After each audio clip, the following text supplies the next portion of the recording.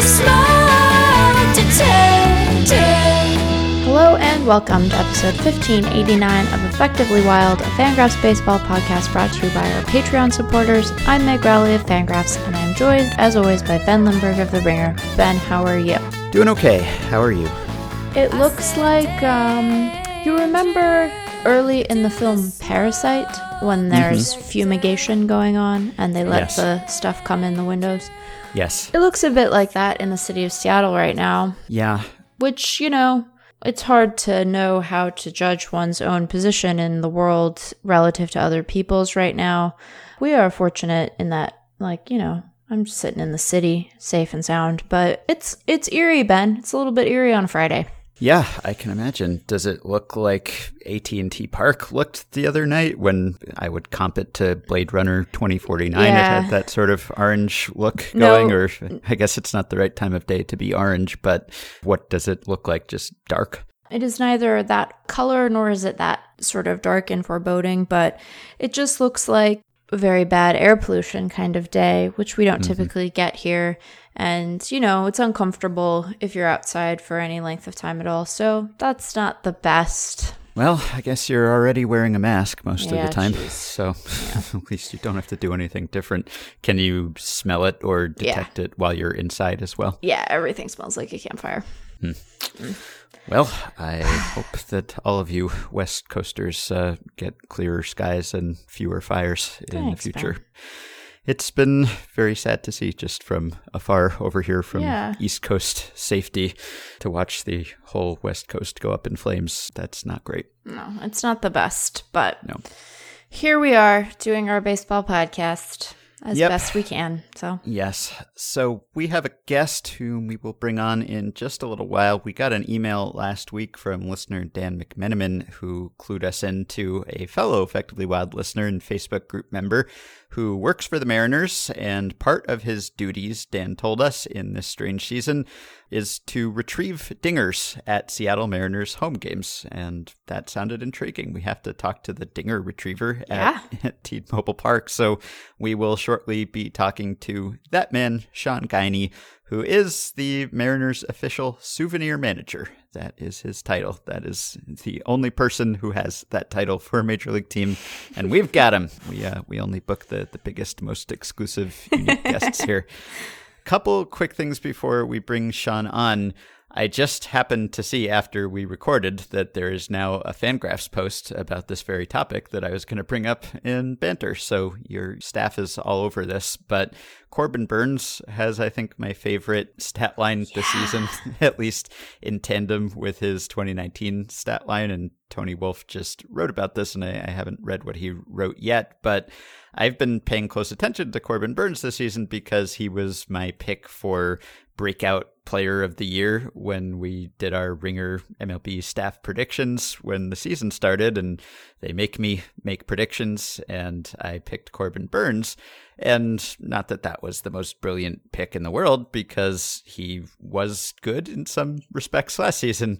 He had a 8.82 ERA, which is not great generally, but all of his peripherals were pretty promising, and he struck out a lot of guys, and he just had terrible, historically awful luck in a couple of respects. So it was really just a strange season. He and Mitch Keller were both last season the only pitchers in Major League history to have batting average on balls in play allowed over 410 in a season of at least 45 innings pitched. So that was one way in which he had terrible luck, a 414 BABIP. But he also had the highest home run per fly ball rate on record at Fangraphs. Right. So almost 40%, like 39% of his fly balls went over the fence last year. So just everything went wrong. I mean, if it was in the ballpark, it fell for a hit. And if it didn't fall for a hit, it probably fell beyond the fence for the worst kind of hit. So everything was going against him, and yet he's got great stuff. He throws hard. He has some of the best spin rates in baseball. And I figured, well, if he just has regular luck, if he just pitches to like his xFIP from last season, which was 3.37, then he'll make me look smart, except I think everyone's probably smart enough to figure these things out at this point. But now what has happened is that he's gone in the other direction entirely. So Yeah. his peripherals haven't changed at all. I mean, they've barely budged at all. So he had 49 innings pitched last year. He's up to 45 and a third this year. And almost everything is the same across the board. His strikeout rate went from 12.9 per nine to 12.7. His walk rate, 3.7 to 3.8. I mean, almost identical. His ground ball rate is like a percentage point apart. And so his xFIP is, again, almost identical to what it was last year.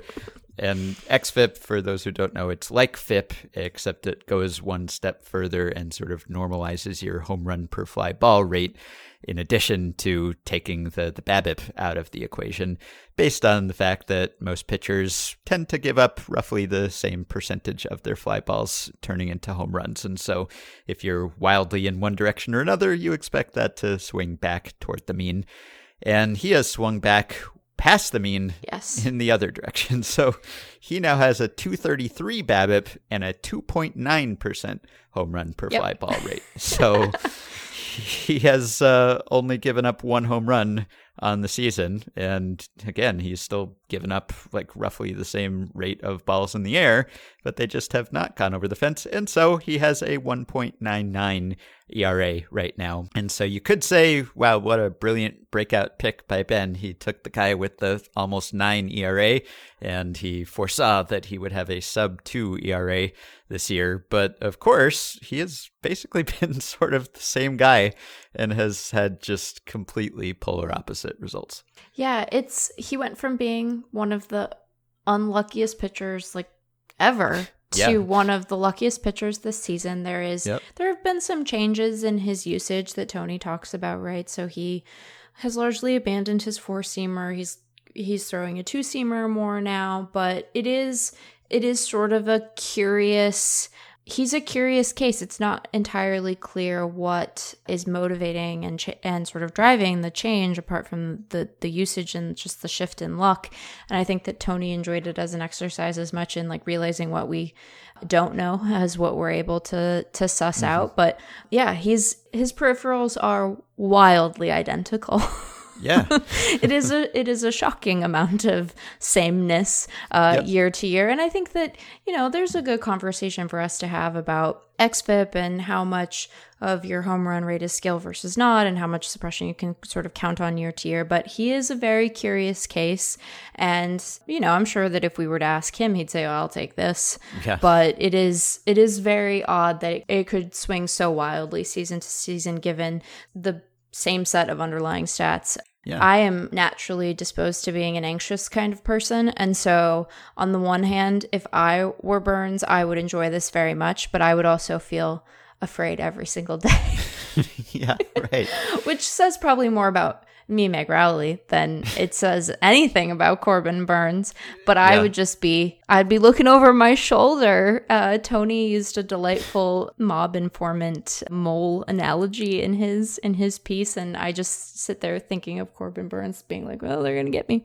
So anyhow, just like imagine what it's like to be Corbin Burns. Like, I haven't talked to him. I haven't gone looking to see if he has spoken about this, but I did write about Mitch Keller earlier this year and played part of my conversation with him on the podcast and just about his experience as a rookie coming up and immediately having the highest BABIP ever in that amount of playing time, and how he sort of underwent a sabermetric awakening as part of that process because he found out about FIP and everything, oddly not from the Pirates, which was sort of an indictment of their previous regime. I think that they didn't really try to reassure him. According to Keller, he just saw FIP on a scoreboard and sort of went searching himself and then figured out all of that. So I don't know where Burns is on the sabermetric spectrum, right. But just like, do you feel like you're bad one year and good the next year? Or do you just feel totally at the mercy of fate and the universe? Like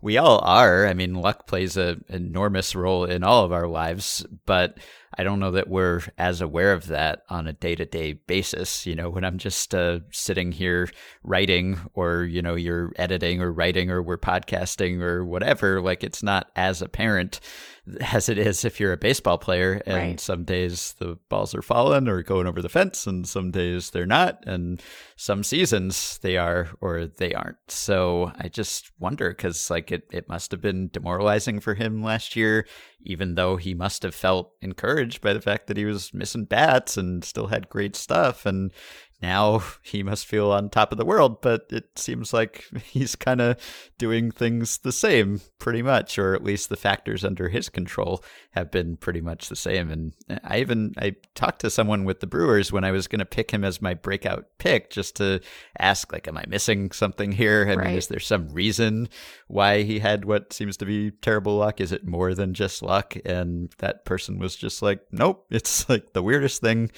We didn't understand it either. It was frustrating. We just were kind of waiting for his luck to turn around, and boy, it has.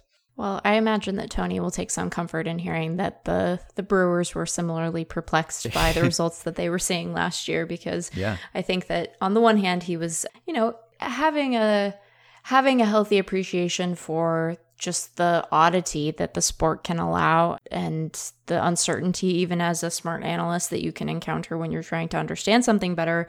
I don't know. I like that. It would be so boring if we could sort everything out. Yeah. So I like that, both because it lends some excitement and pizzazz to analysis, and also I think can highlight areas where we should look and see, like, oh, there's something here we don't understand. This probably bears further scrutiny, and maybe it'll reveal something that is relevant not only to this particular player, but to baseball more broadly. And that can be very encouraging. But also sometimes it's Friday and you want to file and you want to be able to say, here's the one thing that Corbin Burnes changed that made this all better.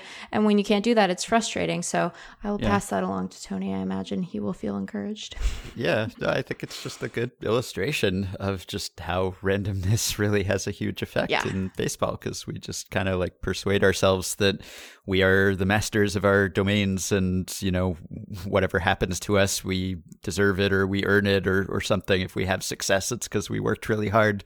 And maybe it is, but probably also some things went your way. And that's just very, very apparent when you're a baseball player and it's staring you right in the face with those stats. So I don't know, like if I were Corbin Burnes, if I were a major league player, of course I would be looking at my stats, and I'd be looking at my defense independent stats, or if I were a hitter, I'd be looking at my expected stats. And so I'm sure I'd try to maintain perspective. And, if I'm hitting the ball hard and it's just going right at someone, on the one hand, I think I would be maybe more equipped to weather that than someone who doesn't know that and just blames themselves for all of it. Right. But I doubt I would be able to maintain just sort of like a Vulcan impartiality about it all and just be like, well, I'm not doing anything wrong and my luck will even out. I'm sure I'd probably be as frustrated as anyone else. And, I don't know if I'd be throwing my helmet or cursing because it's not really my temperament, but on the inside, at least, I would probably be just as frustrated. And I guess in a sense, maybe you would be even more frustrated in some ways, because if everything's going against you and you're doing everything right, then you can't even beat yourself up about it. And if it's not even like your fielders or something, not that you should yell at them or anything, but at least in the privacy of your own home, you could say, well, my teammates are letting me down, and make yourself feel better about it. But if it's not that, if it's just pure chance, then how do you even rage against the universe? It's not anyone causing this pain or inflicting it on you. It's just one of those things. This is why you need a sad girl summer playlist, Ben. That's what this music is for. Yeah. And by the way, I should also mention that part of Corbin Burnes's non-hit allowing this year enabled a half no-hitter. I forget what we were even calling it, but Sam and I, we did a stat blast some weeks ago about this concept of the two-team half no-hitter. So it's not one team holding the other team hitless for 9 innings. It's both teams holding their opponents hitless for 4.5 innings. So it's the half no-hitter.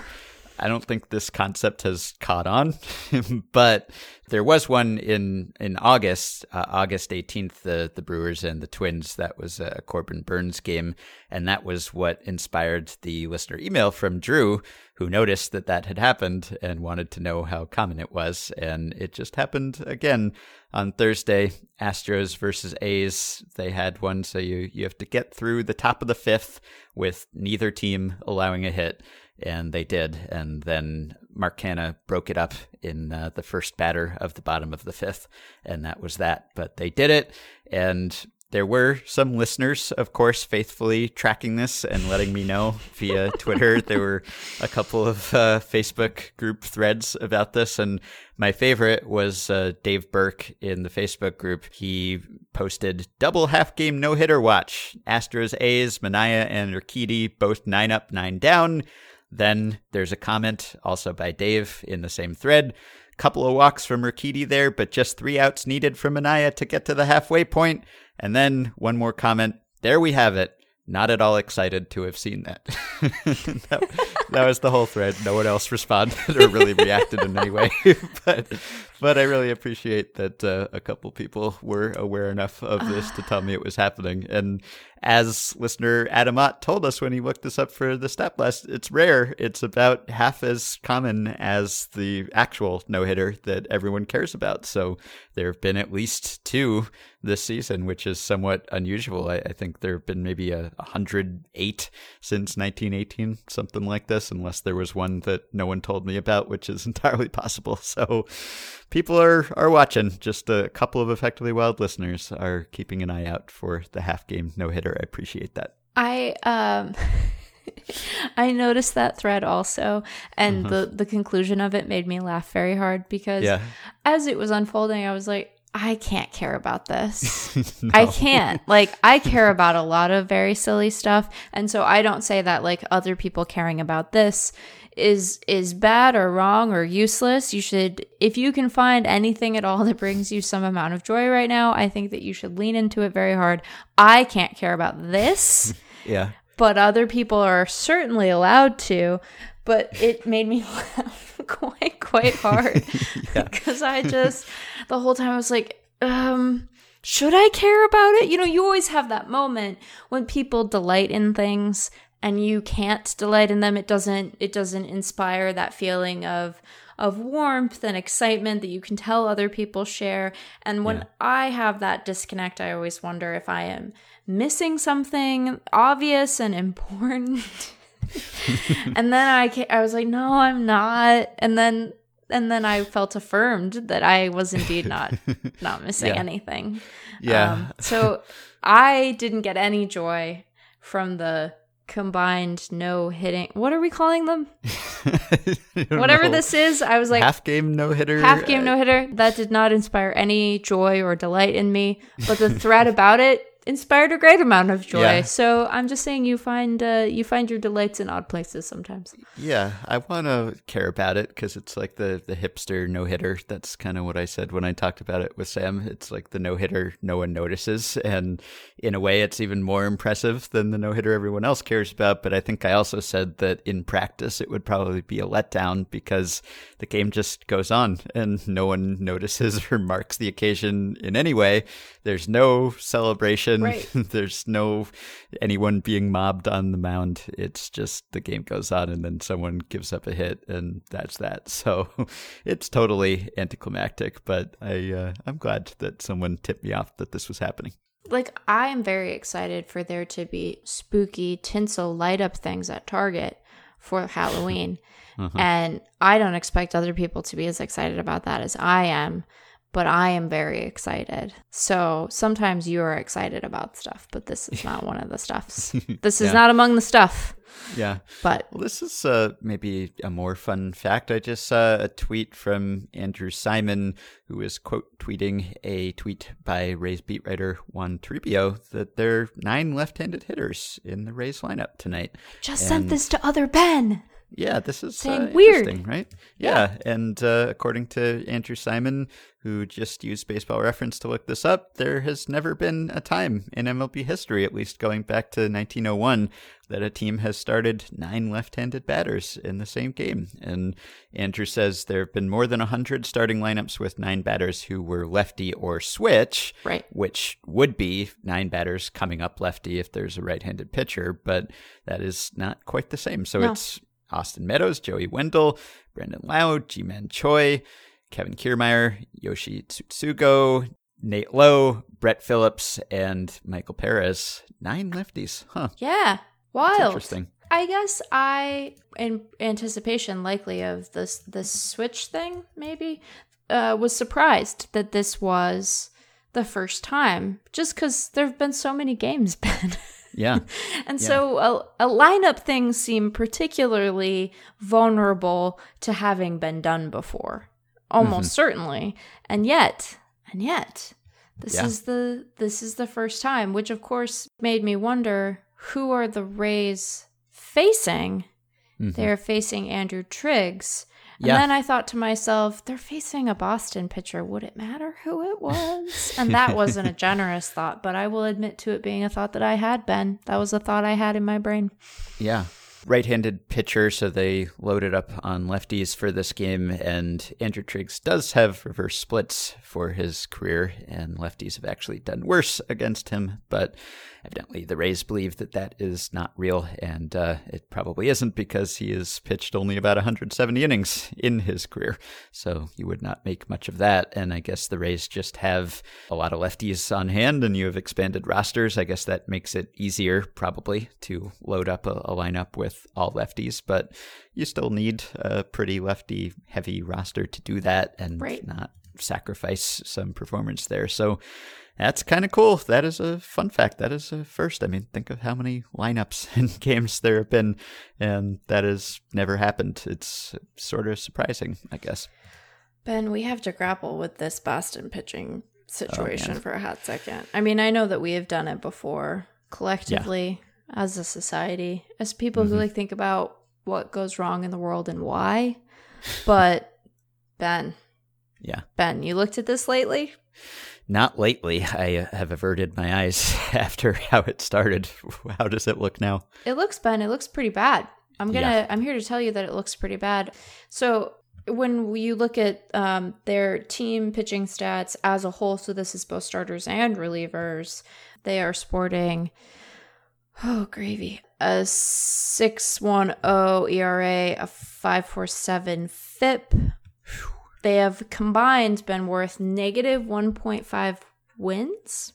The next worst team, at least by our estimation at Fangraphs, is the Tigers, who have been worth 0.4 wins. So that's quite a delta to be bridged. And then if you start to look at it in terms of starters versus relievers, so they have the worst rotation in baseball, worth almost a whole negative win on their own. Negative win. We need a better way of talking about that, because that doesn't make any sense at all. They do not have the worst bullpen in baseball. That honor belongs to the Mariners, who've been worth. This can't be true. Can they have really been worth almost a negative 1.5 wins on their own? Oh, Mariners relievers. I believe it. Ironic that the Padres traded for like half of them. Well, I think that they probably got all the good ones. Yes, I think so. Perhaps. Goodness. But anyhow, Boston fans, it's as bad as you think. I don't know if that's any comfort, but it hasn't been great. Although, I'm going to switch gears back to the Mariners. Ben, you know who's in the Mariners bullpen now? Oh, yes, I do know. Jimmy Yacobonis. Yes. He's already thrown an inning. Major minor league free agent draft implications. I have not tracked the current state of the minor league free agent draft. No. I was sassy toward you on Twitter, and then someone said, "Isn't Sam smoking both of you?" Which might be true.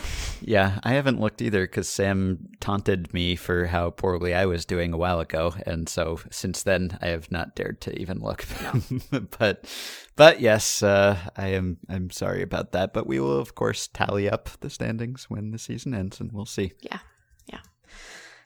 I remember Jeff tracking a few years ago when the Reds were bad at pitching, he was tracking whether the Reds could have a sub-replacement pitching staff over a full season. And I think he was sort of excited that they actually pulled it off. Although I think subsequently, since framing got factored into WAR, I'm not sure that they are sub-replacement for that season, their pitchers anymore. But the Red Sox are doing it. So I don't know whether they would do it over 162 games, but they're really making a run at it. I can't see that there are a lot of pitchers who would be coming back, say, if they continued to play, who would really improve that equation. So yeah, it has not been a fun team to watch. No. And I should also mention, because some people might be wondering, that the 8 left-handed hitter lineup has been done 26 times. So we have come very close before, but it has not happened until now.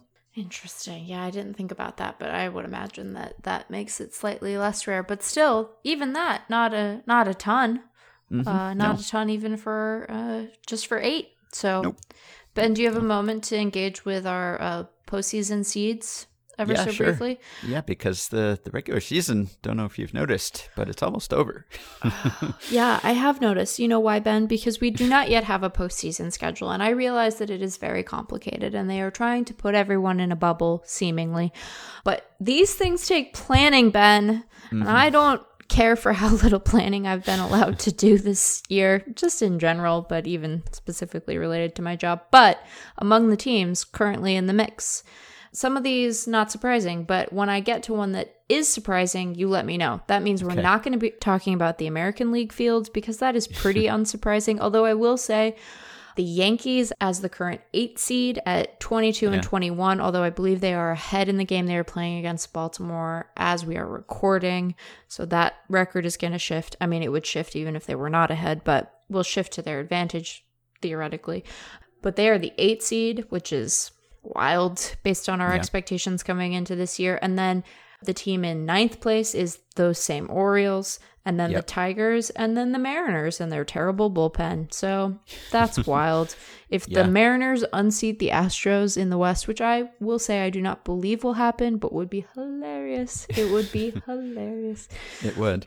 Looking down at the playoff odds, gaps are still huge, which is kind of counterintuitive if you were just looking at the standings, because there's no daylight really between the Yankees and the Orioles at all, hardly.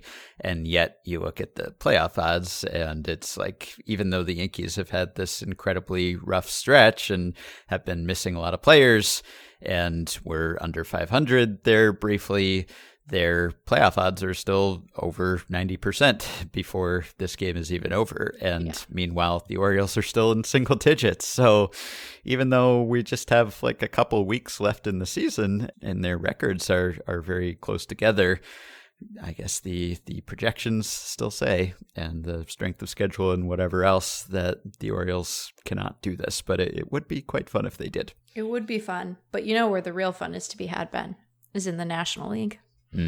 Are you ready for the current seeding in the National League? I am.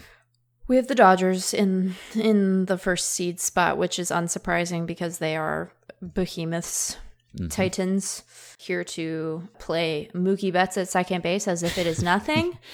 And so they're doing their business. You have the Braves with their very bad rotation. You have the Cubs with their questionable bullpen. You have the Padres, which, are we safe in saying that the Padres are the most fun team in baseball right now? It's them or the White Sox for me personally. Yeah, I think we can say that the Padres have been the most fun this season. Yeah.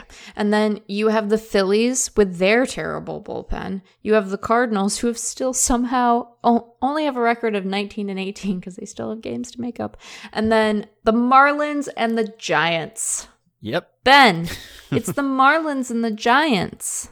It is. I don't know how this happened exactly, but it has been pretty fun to have the Marlins be trade deadline buyers and to have both these teams be in the mix, even though the Marlins took one of the worst losses we've seen in some time this past week.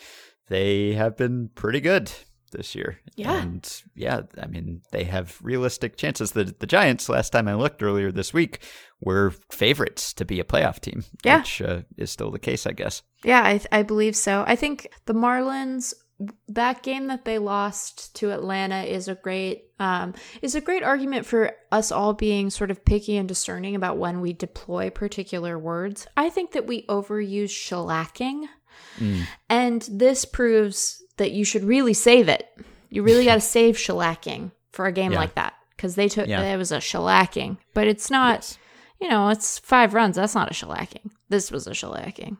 I think we overuse it. I think that the Marlins and the Giants, quite surprising that the Phillies have managed to sort of hold on. Also surprising given how bad that bullpen is. I just feel so bad for the Reds. Yeah, I know. And yet they're pitching, because I was just looking at their pitching war this season, because I was recounting how they had a sub-replacement pitching staff not so long ago. Right.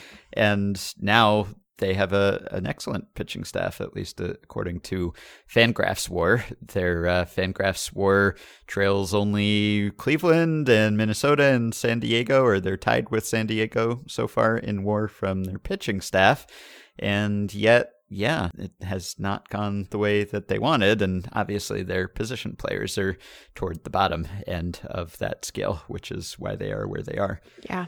It's just, you want teams that actively try to get better to succeed, because you want that to be behavior that is emulated and sort of incentivized. And they kept trying to get better at the deadline. And it's not like there's no way for them to make the postseason, but it does not look great. It doesn't look great. So that's a bummer. But that is our current playoff situation. It is wild still to see 16 teams featured here. I will get it wrong forever. Have you started getting used to there only being 7 innings in doubleheaders yet? I guess so. I haven't been surprised a lot lately by thinking that the game was going to go on longer, and then it didn't. But it did take some adjusting, definitely. I'm still adjusting to that one. I have the habit. I imagine this is not so dissimilar from what you do, but if I'm flipping through different games, I'll see what is close and late and sort of prioritize watching that, unless there's a particular matchup or what have you, a starter who's going who I'm keen to see. And I have come close to almost missing the last inning of a doubleheader several times, because I'm like, oh, it's only in the 7th, and I'm like, wait a minute. Right. That's important now. So yeah, if you're a fan and you're watching both games, then I think it's in your mind. But if you're just flipping from one game to another, then it might not be clearly marked enough, or maybe we just haven't conditioned ourselves well enough to adjust to that. I mean, you go a whole lifetime thinking that 7th inning means one thing, and then it means something else entirely. So yeah, I could see why that would take a little while. Very confusing. 7th innings when you're supposed to stretch. Yeah. Here's another thing that must be particularly disappointing about rooting for the Reds right now, is that their underlying numbers have been pretty good. And as I recall, this has been the case for them now 2 years in a row, because I think last year they underperformed their underlying stats, their Pythagorean record and base runs record, etc. And this year, according to Fangraphs, they do have a 19-25 record. That's a .432 winning percentage. They should have a 23-21 record. That's .513. So basically, they've played like a playoff team. They have the deserved record of a playoff team, and yet not at all the actual record, the record that counts. And that's 2 years in a row now. And I guess that could mean something, but it probably still doesn't mean anything. It's just, the Corbin Burns thing that we were talking about earlier. It's just bad timing, bad sequencing, bad luck, whatever. So that's even more frustrating if you go for it and you play like a playoff team, but you still aren't one. I can just say with a tremendous amount of authority, the only thing that feels good at the end of the year is whether or not you've made the playoffs. That's not true. I enjoy a lot about baseball that isn't the postseason, but there comes a point where you're like, no, I just would like to see my favorite team playing in October. And the fact that they were good but didn't quite make time it came for you. That point was 12 years ago, maybe, roughly. Right. Yeah. Yeah. So you can talk yourself into accepting the fate of your favorite team in any number of ways. And I think there's a lot about baseball that is worth enjoying and celebrating and paying attention to that is not playing in the postseason. But sometimes, Ben, you just want to watch your dumb old team play in October. You just want to be able to do it, and you Yeah. can't. And then your entire engagement with the sport and that team changes, and you realize that by the time they do it, you will have been working in baseball media for a while, and it will not feel the same. And then you have grief about that, but you're like, yeah, it'll be fine, because then when they lose, it won't hurt as badly. And then you realize you really should go back to therapy. So it's just a whole thing, Ben. Yeah. What has been that process for you of losing that feeling of intense fandom? Because I know that people are curious about that. I think I see people discuss it in the Facebook group sometimes. Why aren't Ben and Sam and Meg fans more, which I understand, because it's an alien thing, I think, when you've been a fan your whole life, to think of losing that fandom and yet still caring about baseball very much, and in some ways even more than ever, but not really looking at it through that lens of one team. And I get the sense that for you it wasn't like an intentional losing that, like thinking I have to be impartial and fair, and so I must at least maintain a facade of being a neutral party, and then maybe that becomes ingrained. It just happened, right? I mean, for me, it just sort of happened too. Yeah. I think that, well, fandom is not rational, so it doesn't necessarily respond to the signal that is whether a team is winning or losing a lot. So what I'm about to say comes with an asterisk, but it's easy to be, well, I don't know, but easy being the right word.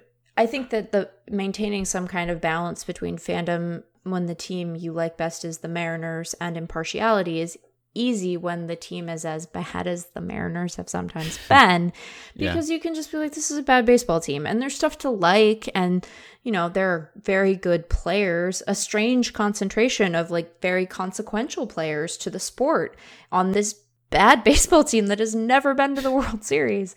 But I think that your scope broadens, you have to pay attention to more things. I think the familiarity that comes with a team being part of your daily routine is important to sort of sustaining fandom. I mean, the stuff you root for changes when you're someone who works in the industry in some capacity. I think that, I find myself rooting for teams that friends of mine work for, because I'm like, I want, I want good things for the Padres because they're super fun, and also because Dave's my friend, and I want good things for Dave, and I want the Rays to do well because of Jeff, and I want the Phillies and that garbage bullpen to improve so that Corinne has a nice day, So that kind of changes some of your rooting interests in the way that you engage with it. And I think that, I'd rather the Mariners win than not, but it doesn't have the ability to kind of wreck my mood in the way that it did in my moments of most intense fandom.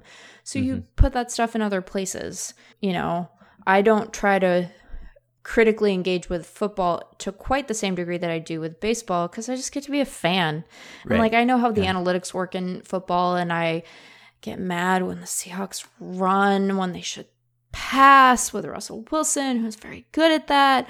But I also can just be mad on behalf of the guys I like best, and it doesn't have to be rational, and that's fine. So I think it's Jeff with hockey. Right. So it's kind of gone to a different place. I don't know. It'll be really interesting to see. I joke about it a lot, but this Mariners team will go to the playoffs again sometime. And I'll probably still be around, hopefully.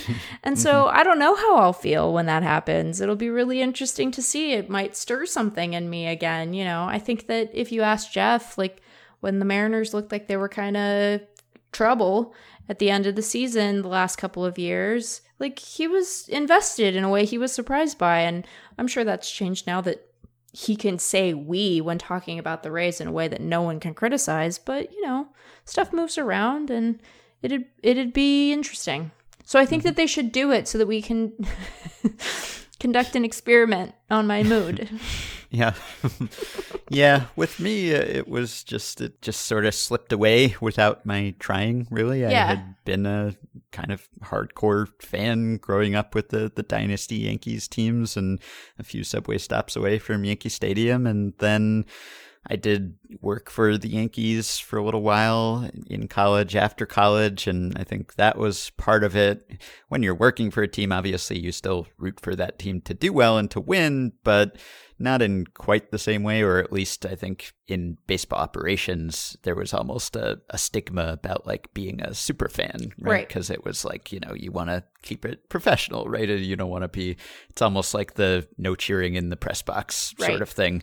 I mean, at least when you're an intern, I mean, I guess if you're the GM or something, you can root as much as you want, but you didn't want to give anyone the impression that like you only wanted to be there, work there because you were a big fan and you thought it was cool and you wanted to hang out with the players or something. So I think you sort of lost it a little there. And also just like, it's a job, like you go to it and you want the team to do well, of course, but it's still a job, and whatever that aura of like magic and childhood emotion just sort of slips away, I think, a little bit when it's a place where you're getting paid by the hour and you clock in and clock out and all of that.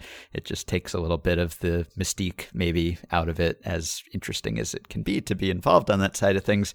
And then writing and podcasting about baseball, when it's sort of your job to pay attention to all the teams and all the players and the league, then, your attention is diverted necessarily, and you're not paying attention to this one team every single day. You're looking at the league as a whole, and so your view of the sport is maybe a little less parochial or partisan, and you realize that, hey, there's a lot of interesting stories here, and this team is really fun, and this player is really fun, and he's not on the team I grew up rooting for, but I'm still watching him a lot, and maybe I'm writing about him or podcasting about him, and I'm thinking about all these other teams all the time. Right. And suddenly it's like, well, this one team is not so exceptional to me anymore. I suppose that it's not above the others to the same degree that it used to be, which is sort of sad. Like it's definitely a loss on some level, but I think there are trade-offs there, and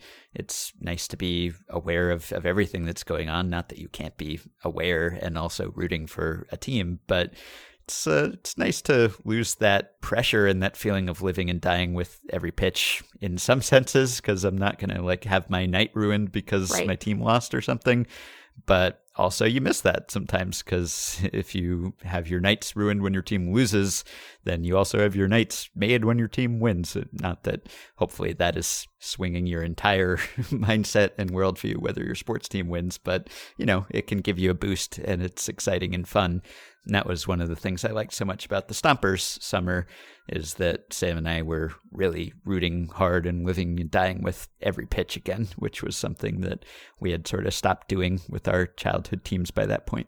I think that it's fine to feel that as a sense of loss. I think what I found myself appreciating about it is that it does, like you said, because you have a broader perspective on like what good really means. And I don't say that as if fans can't objectively evaluate not only their own team, but the league, and sort of look around and say, oh, well, like here's what, an all-star actually looks like, not just the all-star on our team that automatically gets an all-star, right?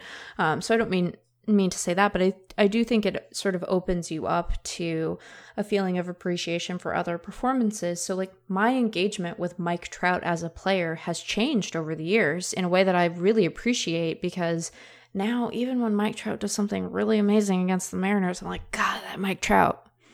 And I'm not like, God, that Mike Trout, And I don't begrudge Mariners fans who feel that way about him to have that feeling. Like there are really good, interesting, fun football players who play in the NFC West who I cannot stand because they make my life difficult on Sundays during the football season. And that feeling doesn't exist for me with the Mariners anymore. And so you can look around the league and be like, wow, that guy's amazing. I can be a fan of the kind of game he's playing in a way that I can't when I'm being a fan of this team. And it also lets you appreciate the really exceptional performances on the team you grew up rooting for in a different kind of way. So like, I'm so jazzed for Kyle Lewis. Like, this is the most excited I've been about a Mariners rookie in a long time. This is so cool. Like, he's a legitimate Rookie of the Year candidate. That's amazing. And I know a lot about like the struggle he went through with his injuries, and I've heard about what kind of a person he is from people in the org, and he is genuinely good, right? He is standout in a way that is not about me being a Mariners fan. It's about me being a fan of good baseball, and that feels cool too. It's just a different kind of thing. So we never get to feel 100% of the feelings we want all the time. We're always making a trade-off. And so it's good to like remember the ones that are cool that you get to access even when you've lost something if you're able to. So yeah. Yeah, and there are writers and media people who pull it off. They just manage to keep that fandom somehow while still covering a whole league or another team really well and insightfully and professionally, you know, whether it's, I don't know, Will Leach with the Cardinals. I mean, he writes about all baseball teams and players, but he still seems to care about the Cardinals as much as ever. And I sort of envy that. And I think you can pull that off. Yeah. I think a lot of fans can be biased toward their team, but I think it's totally possible to be unbiased and still root really hard for a team, or just to kind of look at things in a clear-eyed way and want one thing to happen, but understand that it may not, or why it didn't, or whatever. So it can be done. I just think it's not common probably for people to totally keep that sense and do this for a living. Yep. By the way, speaking of shellacking and the Phillies bullpen, here's a stat I just saw from Corey Seidman. The 4 relievers the Phillies traded for have faced 115 batters. The slash line of the hitters in those 115 plate appearances, 364, 452, 737. Oh my gosh. And those were the reinforcements. That was the cavalry. That was like, hey, we need to put this fire in our bullpen out. Let's trade for these 4 guys. And then they've hit like, I don't know, almost Barry Bonds level. Wow. Yeah, it's not great. Not great. All right. Well, I'm glad you said something nice about the Mariners just then, because I felt bad about how we were talking about the Mariners being an unsuccessful baseball team before we brought on a guest who works for the Mariners and was nice enough to share his time with us. But we're trying to be honest about things. And I wanted to get you to say where in the ballpark Cardboard Meg is right now. You told me, but just for anyone who's watching at home and might want to keep an eye out or is wondering where your seat fleet person is, where are you in the park roughly? Yes, the team, I think probably in response to how overwhelming the response to the Sea Fleet has been, has put out a very comprehensive section by section map that shows you kind of where you are. And me, Meg, I'm in section 122, which is, if you are unfamiliar with the section numbers in T-Mobile, it is behind the home dugout. If you were to go down the first base line to the end of the dugout rail, I am sort of above that, and I am on the aisle, and I am 5 rows up. And I have not yet found myself on the broadcast. I think that it is just out of frame if you're looking, when they do the broadcast angle over a left-handed hitter. I can see the guy who's at the other end of my row often. So I have not yet seen myself on the broadcast, but it's nice to know I'm there, and it looks like it turned out well. There's some good dogs hanging out in that section. Can see some good pups. So I'm quite pleased, but it's a pretty full park. I've been impressed by how many teams have very, very full ballparks, and also continue to be amused by how widely the proportions of anyone's cutouts vary and how weird that looks if you're examining it up close. But yeah. All right. I meant to ask, by the way, do you feel in a mid-September frame of mind, No. baseball-wise? Have you been able to make that adjustment at all? Yeah, because I don't really either, because I know that the season is ending soon, that the regular season is winding down. And yet, partially, obviously, because it hasn't been going very long. But even beyond that, I don't know. I just don't feel like the late season suspense. And maybe that's because of the giant playoff field. and the fact that not a lot of playoff spots are actually at stake. And yes, maybe they're division races and all that, but I'm just not sure how much that even matters this season, whether home field advantage is even real. And so that feels less consequential. And as we were talking about, there are a lot of teams that, whether they've been good or not, just sort of have their spots sewn up. And right now, you only have two teams, really. The Marlins and the Brewers are the only ones that are sort of in the 50-50 range. And then you've got the Mets and the Giants are sort of between 30 and 70 in terms of playoff odds. And everyone else is either sort of out of it or in it. And it would be hard to change that one way or another. It's not impossible that it could, but because of that, I guess it just doesn't really feel like a pennant race to me. And I don't know if it will maybe in the last week of the season or not, but not getting that sense. I just want to be able to plan our coverage. Let me plan a thing. Let me plan something. Baseball. It takes Nothing can be planned. Takes a lot of work to plan the thing. Yeah. You know, get everyone ready to go so they can anticipate the nights where they're not going to sleep a lot. You know, got to let us do some work here, MLB.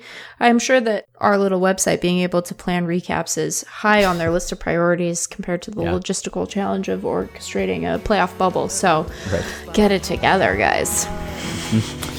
All right. Well, we will take a quick break and we'll be back with the Mariners souvenir manager, Sean Guiney. There's nothing for you here, where the guests like souvenirs, they play with you till you're all worn out.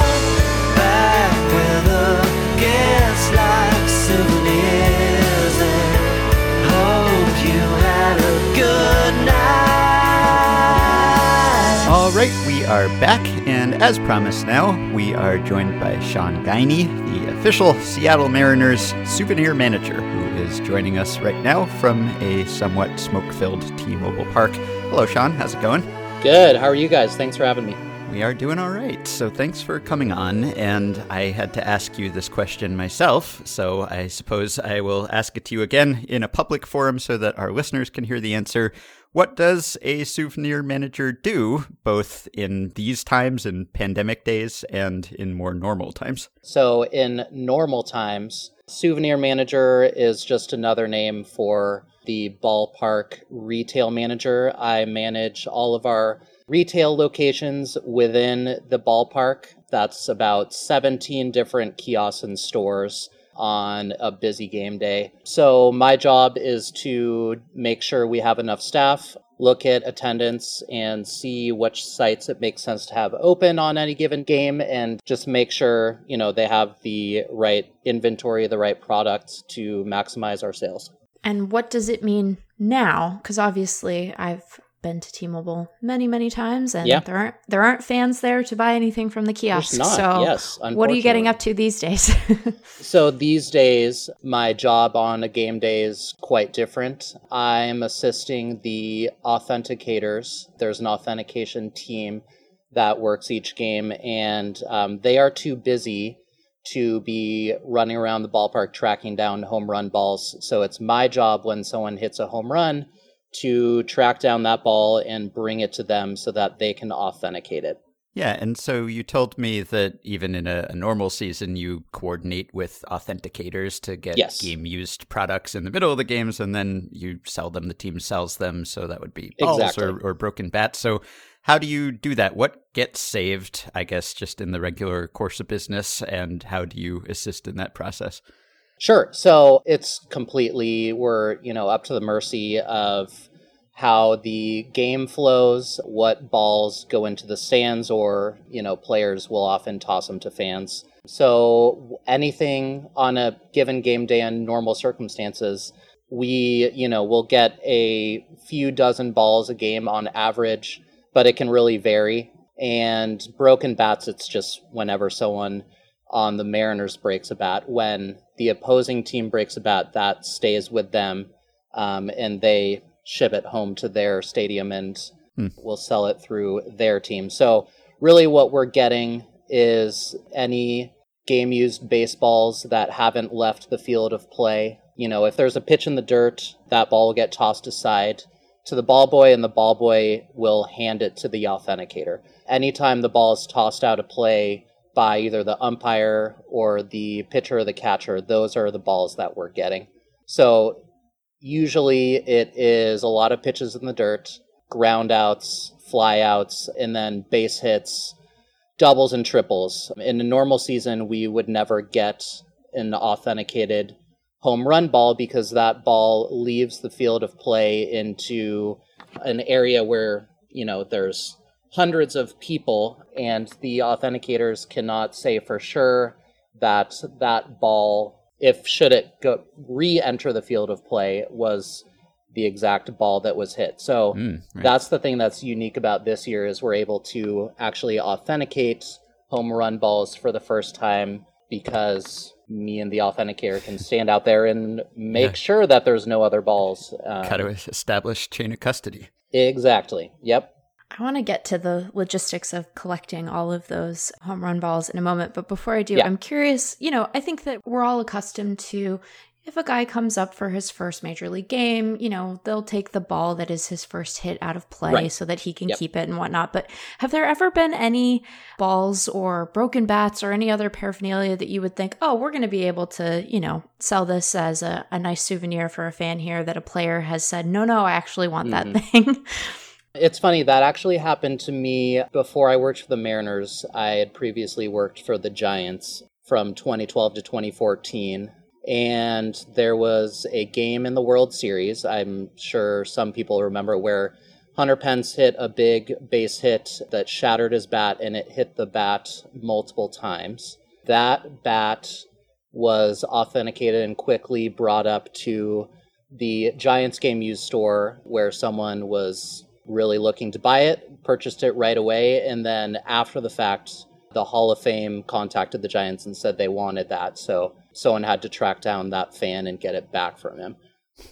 That is my only experience with that. The only other time it's gotten close is, you know, we'll be selling things starting in the 5th inning. If someone were to throw a no-hitter or a perfect game, we hold all those things. So anytime it becomes, you know, 5th inning and we're ready to sell baseballs, broken bats, we also sell the game-used bases. If someone has a no-hitter or a perfect game going, we just hold those things until that is over, just to avoid those situations. So it's happened a few times in the years I've been here that we've gotten close and we've had to hold things until the 9th inning to sell. Luckily, we have not ever preemptively sold something that we had to track down and get back because either the team or Hall of Fame wanted it. And what if it's an occasion like, say, Felix's last game for the Mariners or Ichiro's last game? Do you go into overdrive and save extra stuff? Definitely, yep. Usually at the start of a homestand, we will let the authenticators, we'll give them a heads up on what we're looking for, if there's any, you know, special games coming up where we're going to want to collect as much as possible, or we're going to pull extra sets of bases. And yeah, those things, you know, a good chunk of that we'll be able to sell, but it's also saved for, you know, the team will want to keep some. We'll save some to give to the player if it's a big, you know, a momentous game for him. That usually gets set aside before it ever gets to me. And what do the authenticators do exactly to authenticate? I mean, there's an authenticator in every park, and what do they slap a sticker, shiny sticker on something to say this is authentic? Do they record it in some way? Do they have to do anything else to make it official? Yeah, so there's a recording system called TrackVia that everything gets tracked through, and the authenticators are pitch tracking the whole game so that they're on top of exactly what plays each ball is associated with. So those things get recorded in that system so that that goes to the MLB authentication website, where then after they put the hologram on it, the fan can go on the internet at home, go to the MLB authentication website and look up exactly which plays that ball or bat or base was affiliated with. I see. And so do you have an estimate of, say, the percentage of balls used in a typical game that do get saved and authenticated and made available in some way? During a normal season, I would say it is probably 50 to 60% of the balls that make it to me so that we can sell them. I would say the majority of the balls that don't make it to me are just balls that, a foul ball into the stands or an inning ending, ground out that the first baseman will just toss to a fan. Okay, so let's transition to 2020, and I'm going to hit you with a couple of logistical questions. So I know you had indicated to us offline that you, in addition to tracking down home run balls, are also clearing the stands of baseballs after batting practice. Is my understanding of that accurate? Yes. So how long does that take? Okay, so that's like my biggest job right now is, got to get all warmed up, stretched, because it's quite a task, especially with all the cardboard cutouts in the stands right now. Those have made it a challenge. It's literally only a challenge for me. Cardboard Meg is getting in Sean's way. I'm so sorry, Sean. That's okay. And, they can be distracting because some of them are pretty entertaining. So you just got to stay focused. And what's happening is, so like in right field where, it's row after row of cardboard cutouts, someone will hit a home run in batting practice. Normally it bounces around, rolls down some rows, and it's just on the cement for me to pick up. But with more cutouts, their cutouts seem to be absorbing the blows really well. So if it hits a cutout, it'll just be sitting in their lap. That's so funny. Or the other thing that's happening, which is harder to find, is if it does bounce, they're hitting the back of the heads of the cutouts and then lodging behind the cutouts, those ones are hard to find, and you just have to really take your time going through each row where there are cutouts so that you don't miss any. And has your strategy for positioning yourself in the outfield changed at all as time has gone on, either for batting practice or for regular games? Are you studying sort of the spray charts of incoming hitters so that you have a general sense of where their home runs are going to go? Or are you just sort of starting in center field and hoping for an equal distribution? That's a great question because it has changed. Originally, we were sectioned kind of right in the middle of the foul pole and where the batter's eye starts. So all the right field bleachers, we just were positioned right in the middle of there. That's because the majority of balls we get are going to go in that area because we are not allowed to authenticate any balls that go into the bullpens, unfortunately. And that's because, one, I'm a Tier 3 employee, so I can't go down there anyways. And two, because there are balls scattered throughout there the entire time, so there would be no way to know for sure which ball was which. So the right field stands is our moneymaker. That's where we're getting the majority of balls. But I've found that there's just better angles at T-Mobile Park where your vantage point is better. So I sit closer to center field.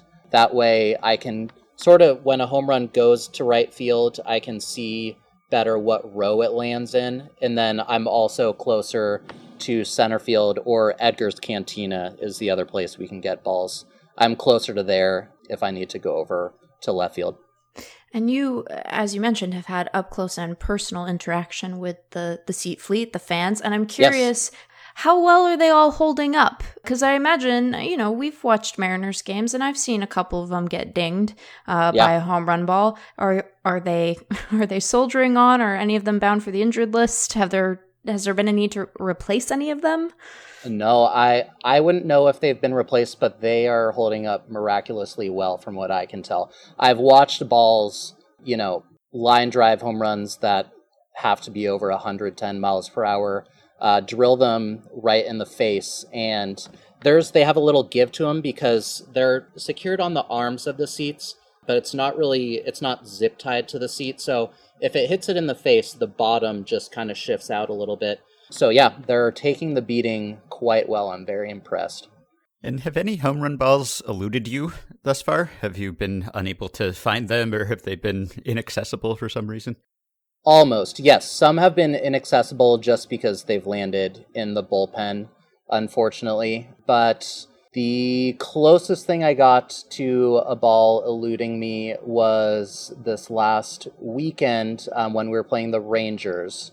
Joey Gallo hit a ball into the third deck that I could not tell it was the third deck from my vantage point. So I quickly ran up to the Hit It Here Cafe and couldn't find it. And then I actually got a text from someone else, another Mariner employee who was working the game, who told me it was in the third deck. So I got up there in time to snag it. And yeah, that one was a very impressive home run. It wasn't even in the first row of the third deck. It was, I believe it was in the fourth row that we found the ball in. So quite a poke.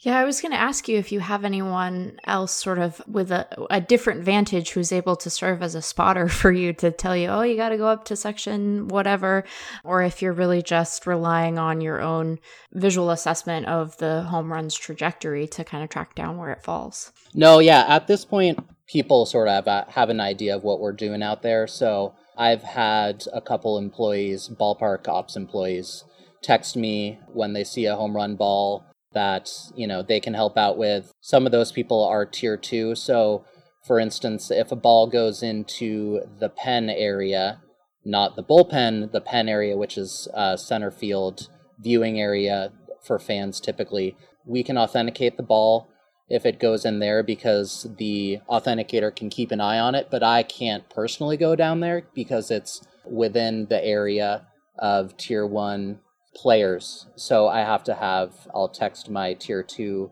person, my hookup, who will go get that for us, which we really appreciate because that seems to be Kyle Lewis's favorite spot to hit them this year.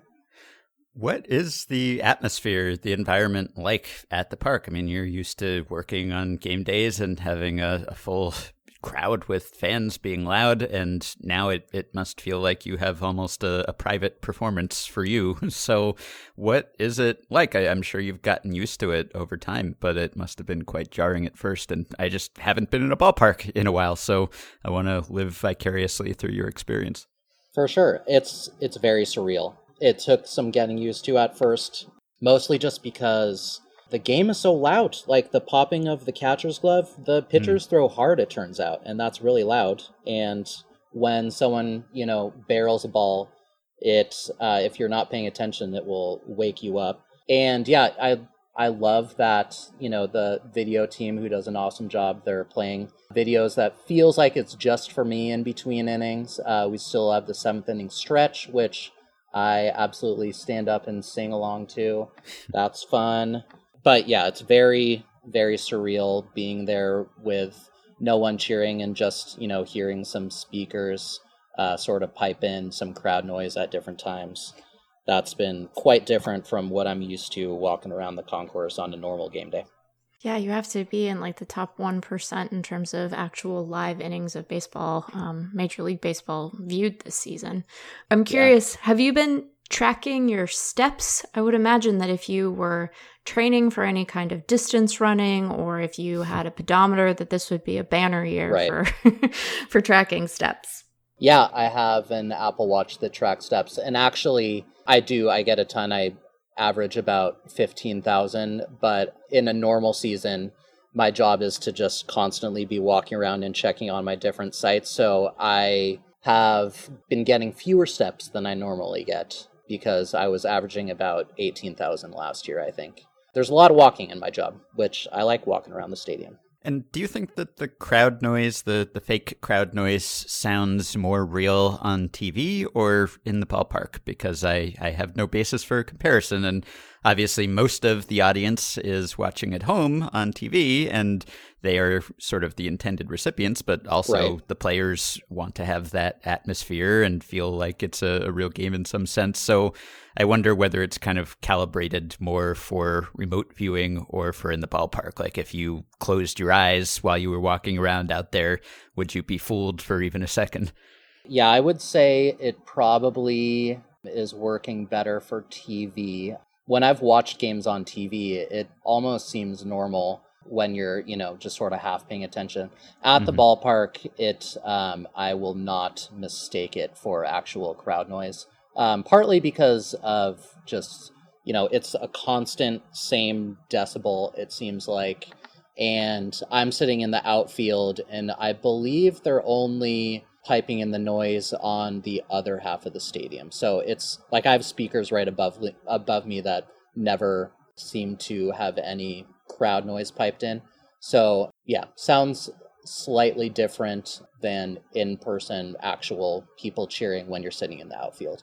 And has the growth of the seat fleet changed your perception of the park at all? When it was first started, it had sort of the typical behind home plate and sort of down the lines. But right. It seems like every time I turn on a Mariners broadcast this year, there are more of those cardboard cutouts. It's a pretty impressive array of them. Has it made it feel full, or does the fact that you're seeing them from behind so often kind of shatter the illusion for you? No, I think it actually, when I'm watching the game, it has made it, the optical illusion that the stadium actually is somewhat full. Obviously, it doesn't look like my section has any real people in it, but when it's in your peripheral view, it definitely is an improvement from a completely empty stadium, I would say. And yes, they have added them continuously because we continue to sell them. It's awesome how the seat fleet has done. How many people are actually in the park other than the players? So, people like you, personnel, staff, security, whoever it is actually there, because I don't have a great sense of that. You sometimes see isolated figures when you get a wide shot of the stands, but there are a lot fewer shots of the stands now, I think, for obvious reasons. You don't get the in-between pitch crowd reactions and the faces and the building suspense and all of that. Most of the focus is on the field and on the players, which I am fine with. I think maybe is actually an improvement, but it does mean that I don't have a great sense of how many people are standing around or doing something out there. Yeah, I think the majority of people in the ballpark are made up of the two teams and the staff. There's obviously security around. Those guys I'll see walking around. That's about it in terms of people who I see in the outfield. I'll see security and I'll see our housekeeping team. And that's it. Who's out there? I see baseball ops people, they'll sit behind home plate and watch the game. Obviously, the media is there, but not a lot of people in the outfield with me. How do you get this job? And is there someone who does this job for every team? Because I looked and just, your title, I think, is, if not unique, at least unusual. It is. Yep. Okay. So, but I assume there are people doing these duties. But how did you get to this point? Yeah, so out of college, I was just looking for a part-time job while I searched for other jobs. And that was, again, in 2012, I started with the Giants in their Giants dugout store, just working as a sales associate. That obviously was a pretty fun season. And so I stuck on after that, after our second World Series championship. And I just, worked my way up from there, became a supervisor, and then moved up to the Pacific Northwest in 2015, where I spent a year working for the Rainiers, and that was a lot of fun. And then came to the Mariners in 2016 as a retail manager, assistant manager to start, and then started this position 3 seasons ago. So the souvenir manager title is unique. My main duties are a retail manager, but I think, because we also deal with the game used and autograph memorabilia, that's sort of where that came to be. And other teams don't all have this because we do all of our merchandise in-house here at the Mariners, and we're just one of a handful of teams that still do that. A lot of teams are run by third-party companies, like we are with our vendors inside with Centerplate, where they run all the food inside. Some teams also have them run the merchandise, but we do it all in-house here at the Mariners. So if someone wants to purchase your handiwork to buy one of these balls that you have tracked down, how do they do that? On our auction website. All of our home run balls are being put up on there. All of them are getting put up on the auction website. You won't see every single home run ball we get right after we get it, because I don't want to flood our own market of home run balls to sell. So we are holding some for later, but we will always have a couple up on our website. And this just occurred to me. Are you able to tell a home run ball by the sight of it? I mean, is there usually a clear mark? Is it deformed or scuffed in some way? Can you tell by sight? I feel like... So the main way to tell, it's very obvious to tell one from a batting practice ball. I feel like what they're doing, at least this year, is they're not rubbing any of the mud on any of the batting practice balls. So those balls are very pearly white. So just telling a ball that got used in a game, it does look quite different from a BP ball. And I'm kind of surprised the home runs, most of them look perfectly intact when they get to me. There have been a few that will be scuffed, or it will, it'll have the black paint from the batter's bat. But most of them are perfectly intact. There's a humidor in T-Mobile Park for the first time this season. In Fenway, Citi Field, and T-Mobile, they installed humidors this season, but I don't know what the effect of that is. I'm not sure whether that means more homers for you or fewer, because it depends on the atmosphere and how the balls are stored and how they were stored before. And obviously it's not Chase Field or Coors Field where they're necessarily trying to keep the home run rate down there. But exactly. Yeah. All right. Well, we will link to where people can buy those balls if they're interested, and they can find you on Twitter at Sean_Guiney, Guiney.